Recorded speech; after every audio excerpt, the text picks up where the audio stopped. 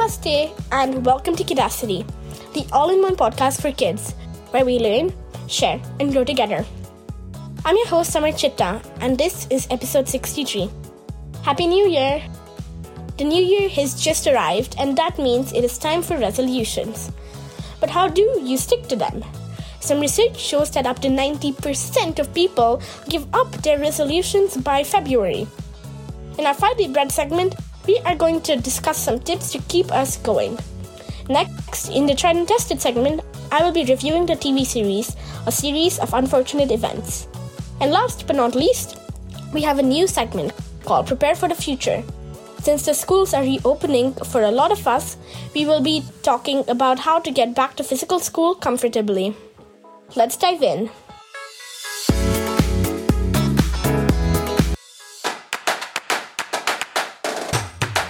Welcome to Tried and Tested.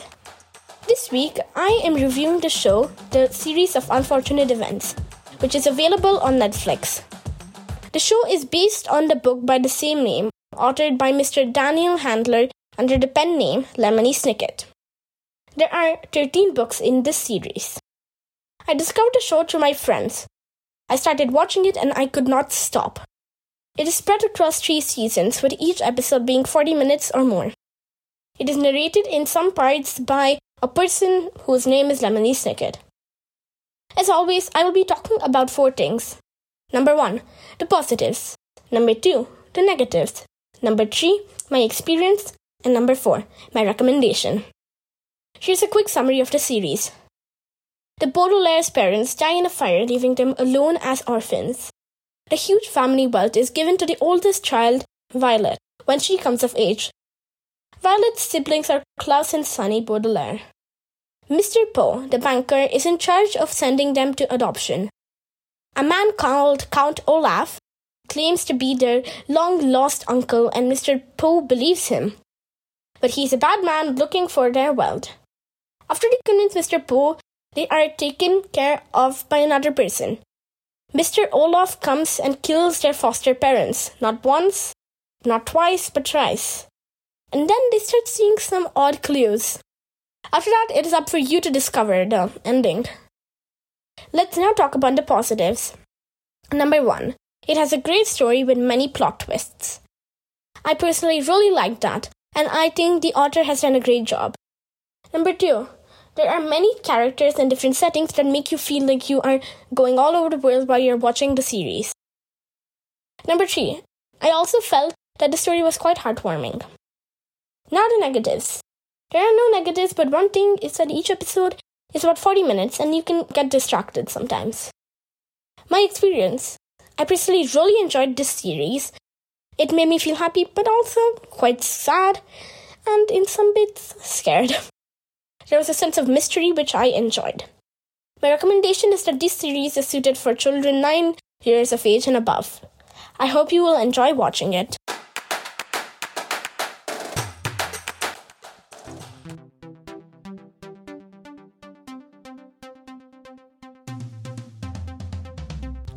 Welcome to Prepare for the Future. My school is reopening on Monday, the 3rd of Jan, and I am looking forward to going back to physical school. Although the number of infections due to the new Omicron variant are rising, our school is taking a number of measures to ensure that we are safe. To start with, I will be getting an RT-PCR test today, which actually I have already gotten. But what are some of the other precautions that we can take to make our return safe? We have to wear our mask at all times, but I also recommend carrying a couple of extra masks, as sometimes they can get misplaced or they can get dirty. Most schools also keep extra disposable masks in the classroom or in the clinic or infirmary. Second, carrying a sanitizer with us at all time and using it at regular intervals is also important. Some of the additional precautions that we can take include: Number 1, washing your hands regularly. Number 2, being a safe distance away from your friends. I love playing all kinds of games with my friends, but some of them require us to be pretty close to one another, so we avoid playing such games. Number 3, not touching all surfaces. In our school, we are taken straight to our classroom. All surfaces are sanitized, but unless it is absolutely necessary, we can all avoid touching any surfaces that are not needed. Number 4, getting your own stationery to school. I will be packing my school bag and pencil pouch the night before my school so that I don't forget my book, notebook, or pencil pouch. This is to avoid sharing any stationery. Number 5, similarly, it is best not to share lunch or your snacks with your friends too. But one thing that I am not looking forward to is waking up early for school. I'm trying to sleep early and get into the habit of doing everything earlier. Also, getting used to no devices will take time. I found this really hard when I went back to school briefly in November because I have the habit of looking at my mail and chats after my class is over. I also just want to say that going back to school is risky because there are no vaccinations for our age group in India. But if we children are more careful, our parents will be more comfortable sending us to school. We need to take the necessary precautions. I hope you'll follow the necessary precautions and stay safe in school.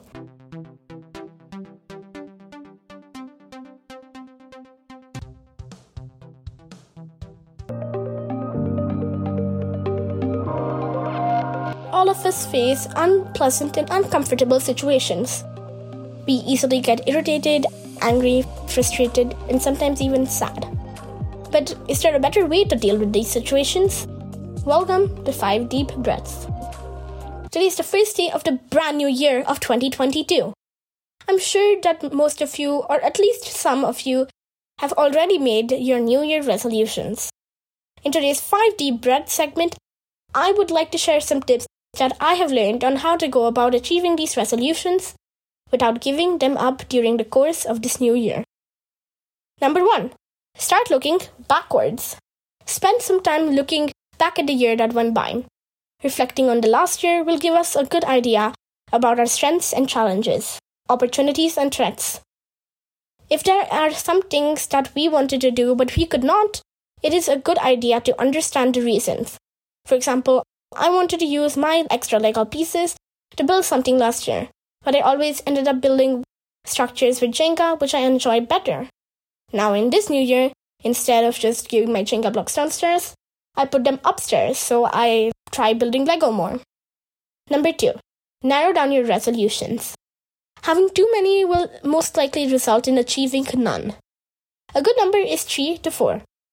This will keep us focused and better our chances to ace our goals. A goal should be SMART though, meaning S, specific, M, measurable, A, achievable, R, relevant, and T, time-bound. Now let's say your goal is to read more books. You can make it SMART by saying, I want to read 10 books by August 2022. And then you can break it down further into monthly goals. Number 3. Involve your parents or siblings in your plans. A lot of times we may end up facing challenges that may force us to quit our goals or resolutions. This is when we need the support of our family. If there is one resolution together with the family, it is even better. This could be healthy eating or learning something together. For example, this year, one of my resolutions is to learn Japanese and complete the N5 examination in June.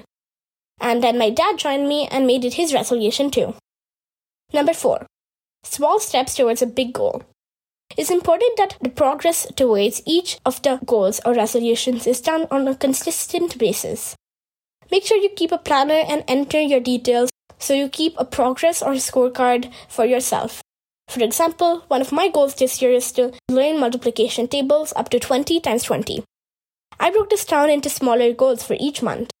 10 times 20 by Jan, 15 times 20 by Feb, and 20 times 20 by March 2022.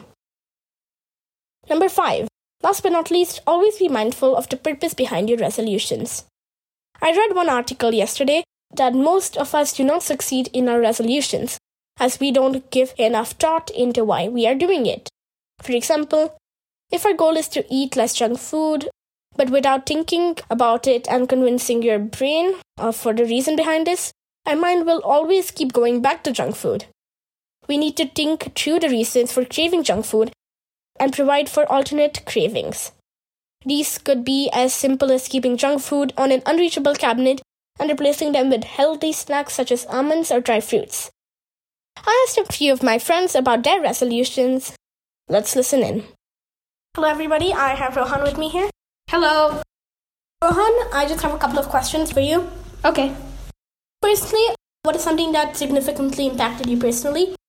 This is personally and globally. A lot of schools opened up. Another thing is personally and globally is that Omicron also came. Yeah, that's all. Okay. And have you set your New Year's resolutions? Yeah, a few New Year's resolutions that I have is to become a YouTuber. The time limit that I have for that is, I think, by August. Another thing is to get better at basketball, practice all my layups and stuff. The time I have for that is February 24th. Okay, very specific. Yeah, that's all. Okay, thank you. Thank you. Hello, I have Amirtia here with me. Hello. What is something that personally was significant to you and also something that could also be globally significant? I went to the US after 2 years. Okay. I was quite happy because it's been 2 years since I've gone and seen my house. Okay, yeah. Do you have any New Year resolutions for 2022? Yeah. Okay. And I'm planning on getting high grades. Well, thank you so much for your time. Bye-bye. Hello, Mr. Suraj. Hi, Samuel. Could you introduce yourself? Yeah, I'm Suraj. I'm working in Slay Coffee right now. And it's been a year that I've joined and it's going good. Firstly, what is something that, impacted you in 2021? Okay, 2021 was a very memorable year for me because I cleared my CA examinations. I'm a chartered accountant now. That's something I'm very proud of. And this is going to be memorable for the rest of my life for sure. Okay. Do you have any New Year resolutions? And if yes, what are they? Yeah, I do have a couple of them. One among them is the resolution to run a half marathon during the year.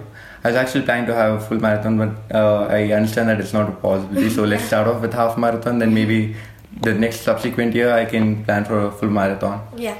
And then I also plan to travel a few places. Hopefully I do that. Thank you for your time. Thank you so much. It was nice talking. Nice talking to you too. Hope these tips are helpful, and I wish you the very best in your 2022 goals.